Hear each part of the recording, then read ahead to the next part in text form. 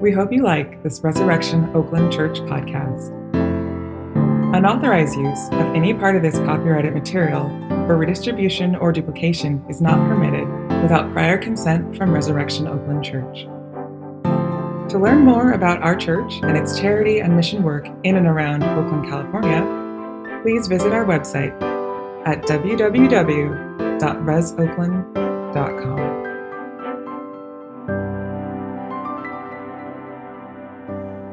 Reading from John chapter 1, verses 35 through 51. The next day again, John was standing with two of his disciples, and he looked at Jesus as he walked by, and he said, "Behold, the Lamb of God." The two disciples heard him say this, and they followed Jesus. Jesus turned and saw them following and said to them, "What are you seeking?" And they said to him, "Rabbi," which means teacher, "where are you staying?" He said to them, "Come, and you will see."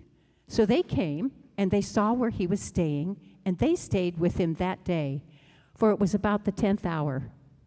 One of the two who heard John speak and followed Jesus was Andrew, Simon Peter's brother.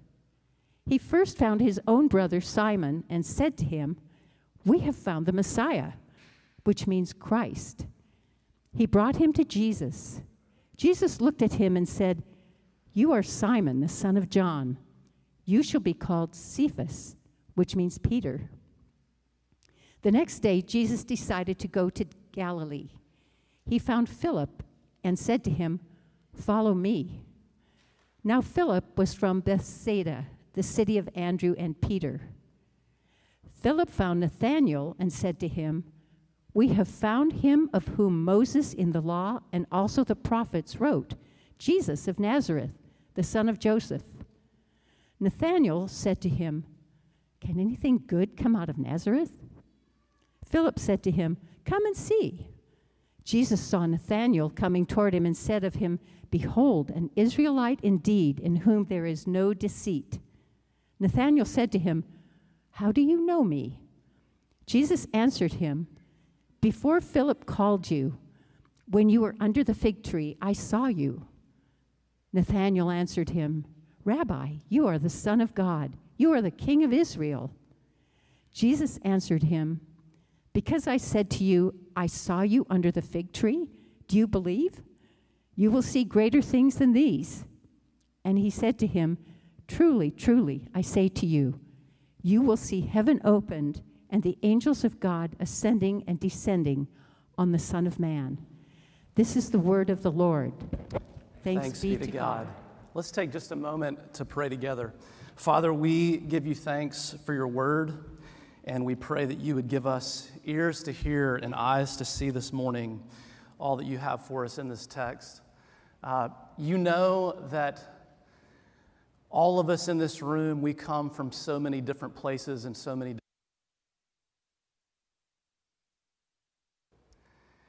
And those stories are very complex. And the truth is that you alone have the wisdom to speak into our lives, that you know all of our stories. You know it better than we know them ourselves. And you have the power to change and transform us. And so we don't just need human words this morning. We do not just need some words of inspiration, but we need words from heaven. And so we pray that you would come and you would speak to us through your word and through your spirit. We ask all this in Christ's name. Amen. You can take your seats. Last week, we started a vision series. And what we're going to be doing over the next, actually this week and then next Sunday, is we're taking 3 weeks to look at what is our vision as a church. Now, why are we doing this? Well, it's important that we do this, honestly, every year, to remind ourselves of why we exist as a church, so we don't forget. But I think there's an added importance to doing it right now, and here it is so many of you are new to this church. Some of you found us online during COVID. Some of you are just kind of in this season of spiritual awakening. You Googled churches near me and up popped Resurrection Oakland, and here you are. Some of you are new to the area. You've just moved here. And the question that so many of you are asking is, what is this church about? And is this a church for me? And is this a church that I want to belong to? So we need to talk about our vision. And here it is. We like to say at Resurrection Oakland that we want to be a church not just for ourselves, but for the unconvinced and for Oakland. And so last week we looked at the church part. What does it mean to be a church? And we said that a church is a community of broken, messy people, that none of us has it all together, including the pastors. And that it's also It's a community of broken, messy people who are brought together into a single family, a new family. You know, that is actually the primary way that the New Testament talks about the church, is that it's a family. It's a group of people who love and care for one another and who are involved in one another's lives. And it's a diverse family. It's a multi-ethnic family because we are not bound by color or class or socioeconomic status, but we are bound together by our shared need for God's grace and our shared experience of His love and His mercy. We're a church. And today we're getting to the not just for ourselves, but for the unconvinced part. One theologian has said this. He said, the church is the only society that exists primarily for the sake of its non-members. If you are here today and you are just exploring Christianity, maybe you are in a church for the very first time in your life, we are so glad that you are here. We are seeking to be a church for people who do not yet believe, who are not yet convinced. And if you're a Christian here today, let me just say this to you. If you're a Christian, you consider yourself a part of this church. We want every Sunday to be a good Sunday to invite a skeptical friend. Let me say that again. Every Sunday should be a good Sunday to invite a skeptical friend. Do you notice that everybody in this passage that we just read is inviting their friends? You know, Andrew invites Simon. Philip invites Nathaniel. See, if you are a Christian, are you doing that? Are you inviting people? Do you remember the movie Avatar? Came out in like 2009. All those weird blue creatures that were like half naked. You remember that? Remember that? Kind of strange. Do you know that that is the top grossing movie of all time? You know, in 2009, James Cameron, who was the director of that movie, he was asked, why are so many people coming to see this movie? And this is what he said. He said, when people have an experience in the movie theater that's very powerful, the first thing they want to do is go share it. They want to go grab their friend and bring them so that they can enjoy it. They want to be the person that can bring them the news that this is something worth having in their life. When you experience the wonder of God's love for you in Christ, you become that kind of person, and we become that kind of church. You know, there's a phrase in the passage that we're looking at today that really jumped out at me this week. It's the phrase, come and see. And it shows up twice, actually. There's two stories, and it shows up in each of the stories, verse 39 and verse 46. And that phrase is actually what links these two stories together. Because in these two stories, what you have are two skeptics who are encountering Jesus, and they are trying to figure out who He is. And what are they told? Come and see. Come and see. We want to be a church where people can come and see. That's what it looks like to be a church for the unconvinced. A church where they can come and see.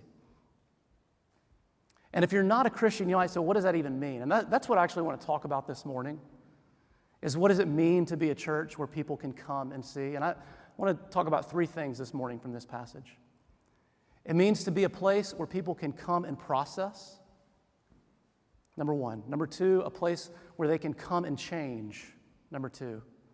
And number three, a place where they can come and worship. All right? Come and process, come and change, come and worship. So first, come and process. All right, in both of these stories, Jesus is met with questions and with doubts. So in the first story, you've got two followers of John the Baptist, and they've heard this radical claim that Jesus is the Lamb of God. That's a claim to deity. But they're not convinced. And so they go to meet him. They go to find him. And in the second story, you find this skeptic named Nathanael who hears that Jesus is the Messiah and he's from Nazareth, and he says, can anything good come from Nazareth? He is totally skeptical. Both of these stories, two skeptics, both of them have questions, both of them have doubts, both of them are not convinced. And how does Jesus respond to both of them? I want you to notice that he does not demand immediate belief. You know, he doesn't say, stop asking your questions. Stop doubting. He's not dismissive of those things. And some of us in this room have come from church backgrounds where our questions were dismissed and our doubts weren't really responded to. You couldn't doubt. But I want you to see this morning is that Jesus doesn't do this. Instead, what does he do? He invites both of these people into a process of being around him, of getting to know him, of being with him, of exploring his claims, and of asking their questions, and of dealing with their doubts so that they might come to faith in him, not instantaneously, but actually gradually and over time.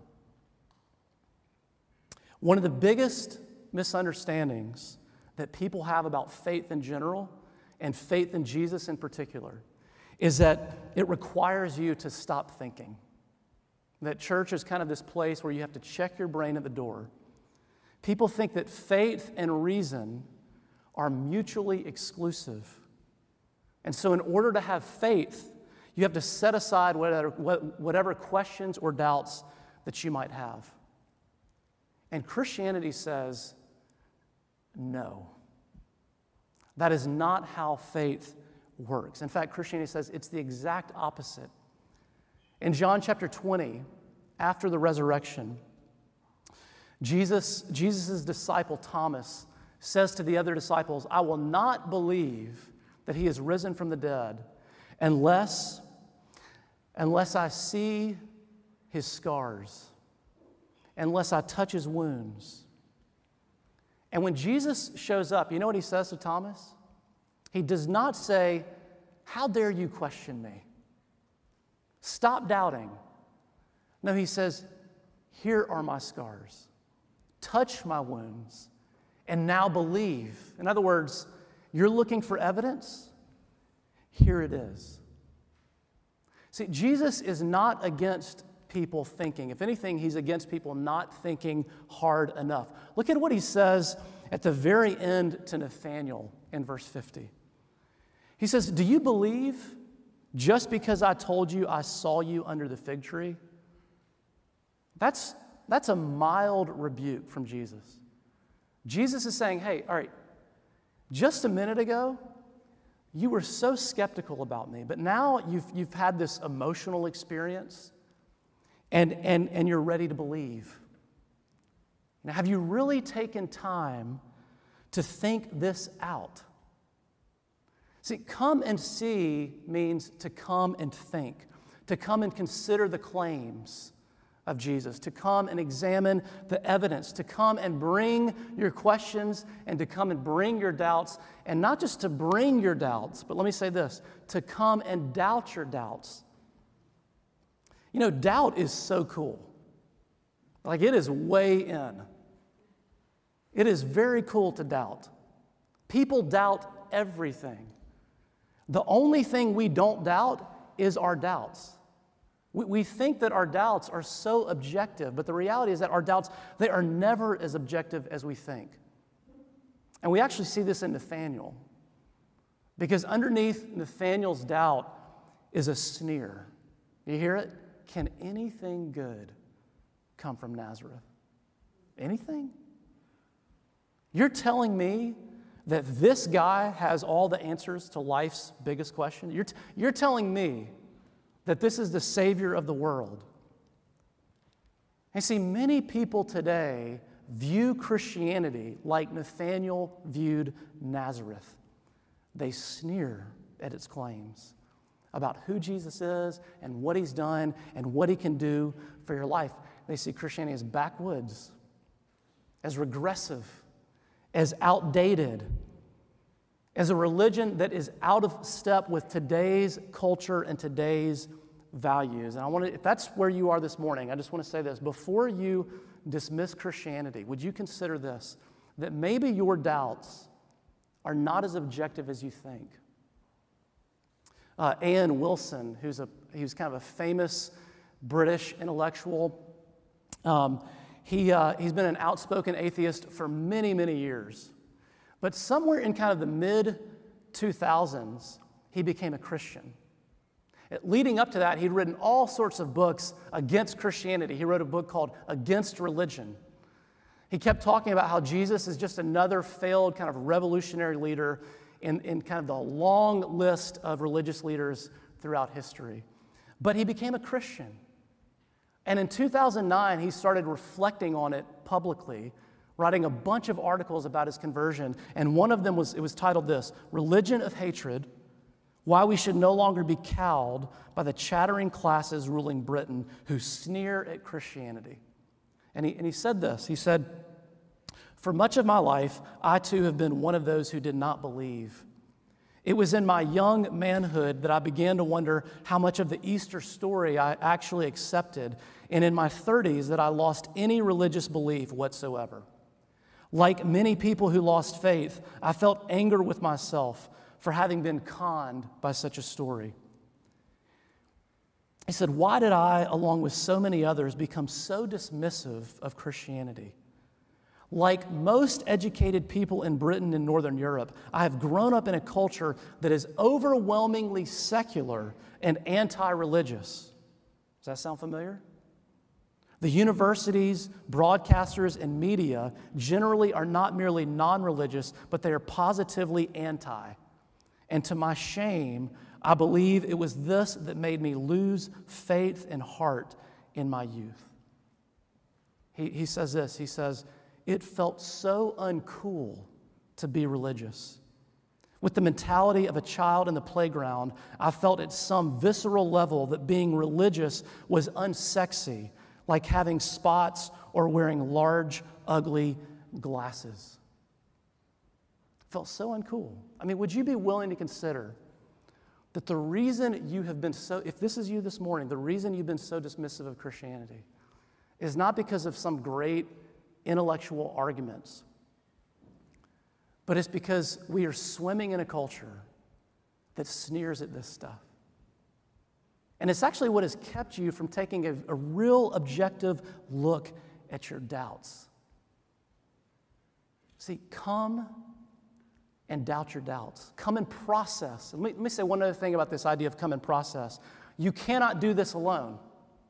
You cannot do this alone. If you're here this morning and you're not a Christian and you're saying, I'm trying to figure this stuff out, you cannot do it on your own. Do you know that no one is alone in this passage? Andrew had just been with John the Baptist. Simon had been with Andrew. Nathanael was with Philip. If you're trying to figure out if you can believe this stuff, you need a community. You need other people. You need a church, actually, where you can come and explore, where you can come and process. Come and process. All right, number 2, come and change. You know, Christianity, this has been a little academic in point 1, but Christianity is way more than just kind of a truth for your head. Christianity is a power that can change your entire life. And isn't that what we all want? We want to be different. You know, if we are honest with ourselves, we have this nagging sense that we're not the person we want to be. We're not the friend we want to be. We're not the neighbor we want to be. We're not the spouse we want to be. We're not the parent we want to be. And this is why we spend so much money on therapy, because we want people to help us change. We want to be different. We long to be different. But some of us have actually given up hope that that is possible. This passage says that when you become a Christian, change is not just a possibility. It's not just a possibility, but it is a promise. When God sets his affections on you, he unleashes his power into your life to change you and to transform you. I mean, look at this first story, this strange interaction in verse 42, where Andrew invites his brother Simon to come and see Jesus. And when he meets Jesus, what does Jesus do? He looks at him and he says, "You are Simon, the son of John. You shall be called Cephas," which means Peter. Can you imagine if one of you came up to me after the service and said, "Nice to meet you, Pastor. My name's Jane." And I said, "Nice to meet you, Jane. I shall call you Sarah." What in the world is Jesus doing? I mean, how do you just give someone a new name? Jesus is not just giving Simon a new name. He is giving him a new trajectory. The word Peter, which is the new name that Jesus gives to him, in the Greek, you know what it means? It means rock. What Jesus is saying is, Simon, now that you've met me, your life is never going to look the same. I'm going to make you into a whole new person. Not just a nice person. That's what a lot of people think Christianity is. You just get a little nicer. You just get a little bit of morality into your life, a little bit of religion into your life. You become a nice person. Jesus is saying, no, I've come to make you a new person, a new creation. And that is exactly what happens in Peter's life as we watch it unfold in the rest of the New Testament. He goes from someone who is incredibly self-serving to someone who is incredibly self-sacrificial. He goes from a self-righteous jerk to someone who is incredibly humble.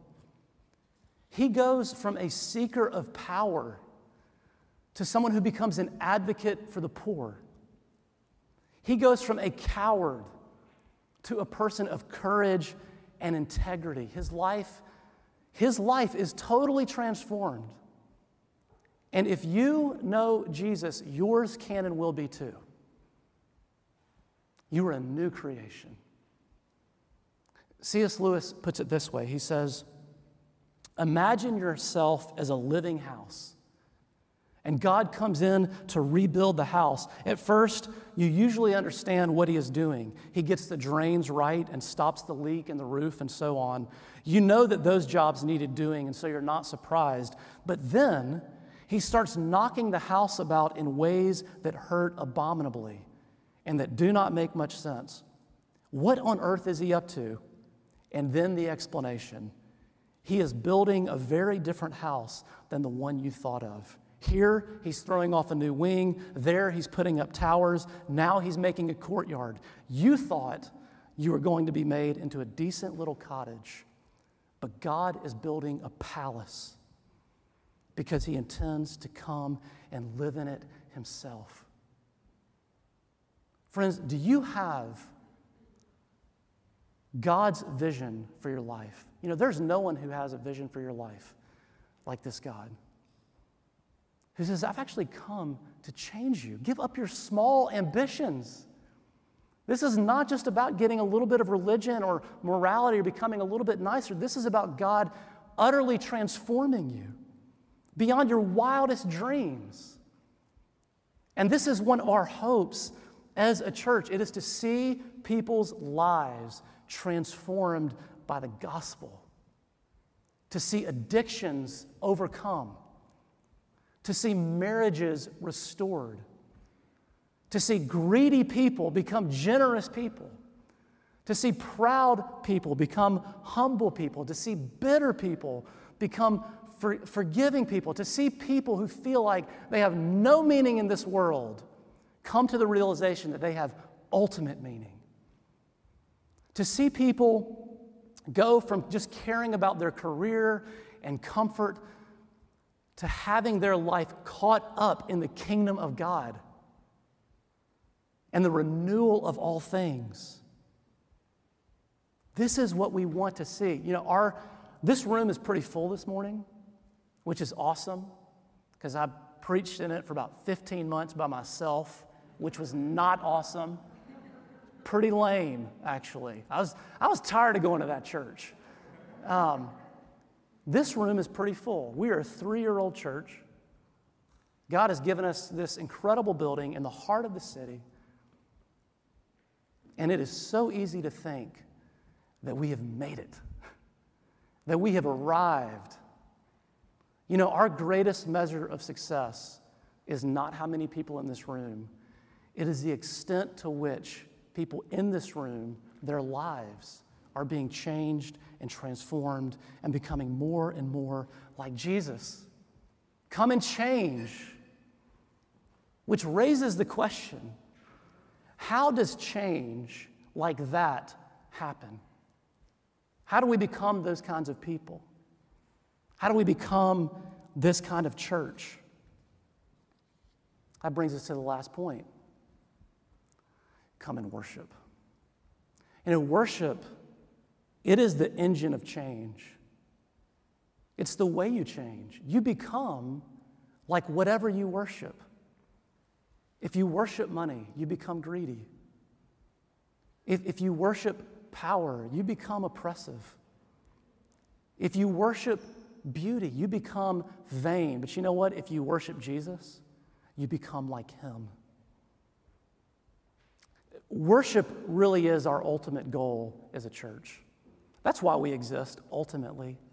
It is to see people who come to know and love and worship King Jesus. Worship is also the way that you know whether or not you've really come and seen. It always, if you've really come and seen, it always ends in worship, just like it does for Nathanael in this story. In verse 49, he says, "You are the Son of God." I mean, this is amazing. 1 minute he goes from a total skeptic, and in the very next breath, he is a worshiper. He is saying, "Jesus, I will do anything to follow you, to give my life to you, to be with you, to be near you, to get close to you." What could cause us to worship God like this? You know, when Jesus invites us to come and see, what he's really inviting us to come and see is his love. That's the invitation this morning. And for Nathanael, he saw two realities about Jesus' love, and we need to see them too. That it's a knowing love and it's a pursuing love. We're going to end here this morning. Jesus' love is a knowing love and it's a pursuing love. It's only as you see that you come to worship. So it's a knowing love. The first thing that Jesus says to Nathanael in verse 47 is, "Behold, an Israelite indeed, in whom there is no deceit." Now, that is quite a compliment. It's quite a praise. It's quite an affirmation. And Nathanael responds, what does he say? He says, "How do you know me?" And Jesus says, "Before Philip called you, when you were under the fig tree, I saw you." Now, it is that statement in combination with the praise, the affirmation, that actually prompts Nathanael to worship. He says, "You are the Son of God." And so the question is, what did Jesus see? I mean, what was going on under this fig tree? Don't you want to know? Aren't you curious? What could Jesus have known or seen about Nathanael that would have made him say this? Here's the answer. We have no clue. You know, not even John the writer knows. But here is what we do know. We know that it was so intimate. It was so personal. We know that Nathanael felt like he was being known to a degree that he had never experienced before. That Jesus' knowing of him and his praise of him elicited this incredible response of worship. And why would it do that? If you've been around our church for a little while, you've probably heard me tell this story, but several months, probably about 6 months into our marriage, my wife looked at me one night and she said, "You are my most favorite person in the world." And I'm going to tell you, those are some of the most powerful words of praise and affirmation that I've ever received. I mean, I was undone in that moment. Like, I'm talking grown man ugly crying, all right? Totally undone. Now, if one of you came up to me after the service and said, "You are my most favorite person in the world," that happens like every other week, by the way, just so you know. If one of you came up to me and said that, I'd be flattered, but it would not have the same effect on me. You know why? Because you don't know the worst parts about me. There's only certain parts of me that you get to see. But she sees the worst parts. She sees the selfishness. She sees the bitterness. She sees how I can hold grudges. She sees how I can actually find my identity in what God is doing in this church. She sees how I can really turn on people if they hurt me. She sees all of me. And she loves me.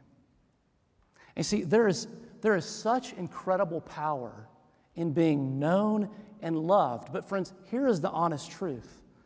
The honest truth is that no matter how good of a marriage you might be in or how good of a marriage you wish you could have, you will always find that there is a limit to how much another person can know you and love you. There's always a limit until you meet Jesus. And then what you find is that there is no one who knows you and loves you like him. That like Nathanael, he knows the worst about you. He sees the whole picture. He sees you to the bottom, and yet like Nathanael, he praises you to the skies. There has never been a person, a human person, who has or who ever can know you and love you like him. And to the degree that you experience this knowing love, you begin to worship him. It is a knowing love, but then it's a pursuing love. Because look at this. Jesus ends in verse 51 by saying to Nathanael, "Truly, truly, I say to you, you will see heaven opened and the angels of God ascending and descending on the Son of Man." And you say, what in the world is Jesus talking about? Nathanael knew exactly what Jesus was talking about. In Genesis chapter 28, Jacob has a dream. And in this dream, there's this ladder. And angels are ascending and descending into God's presence. See, how do you get into God's presence? How do you have a relationship with God? You know, every other religion says, here's how. You climb the ladder. You ascend through a moral life. You go up. You search for God. You know what the Christian gospel says? God came down. It is the only story in the world that says God came down, that God came down in a person. And he came down to do for us what we could never do for ourselves, that we do not ascend to get him, but he actually descended to get us.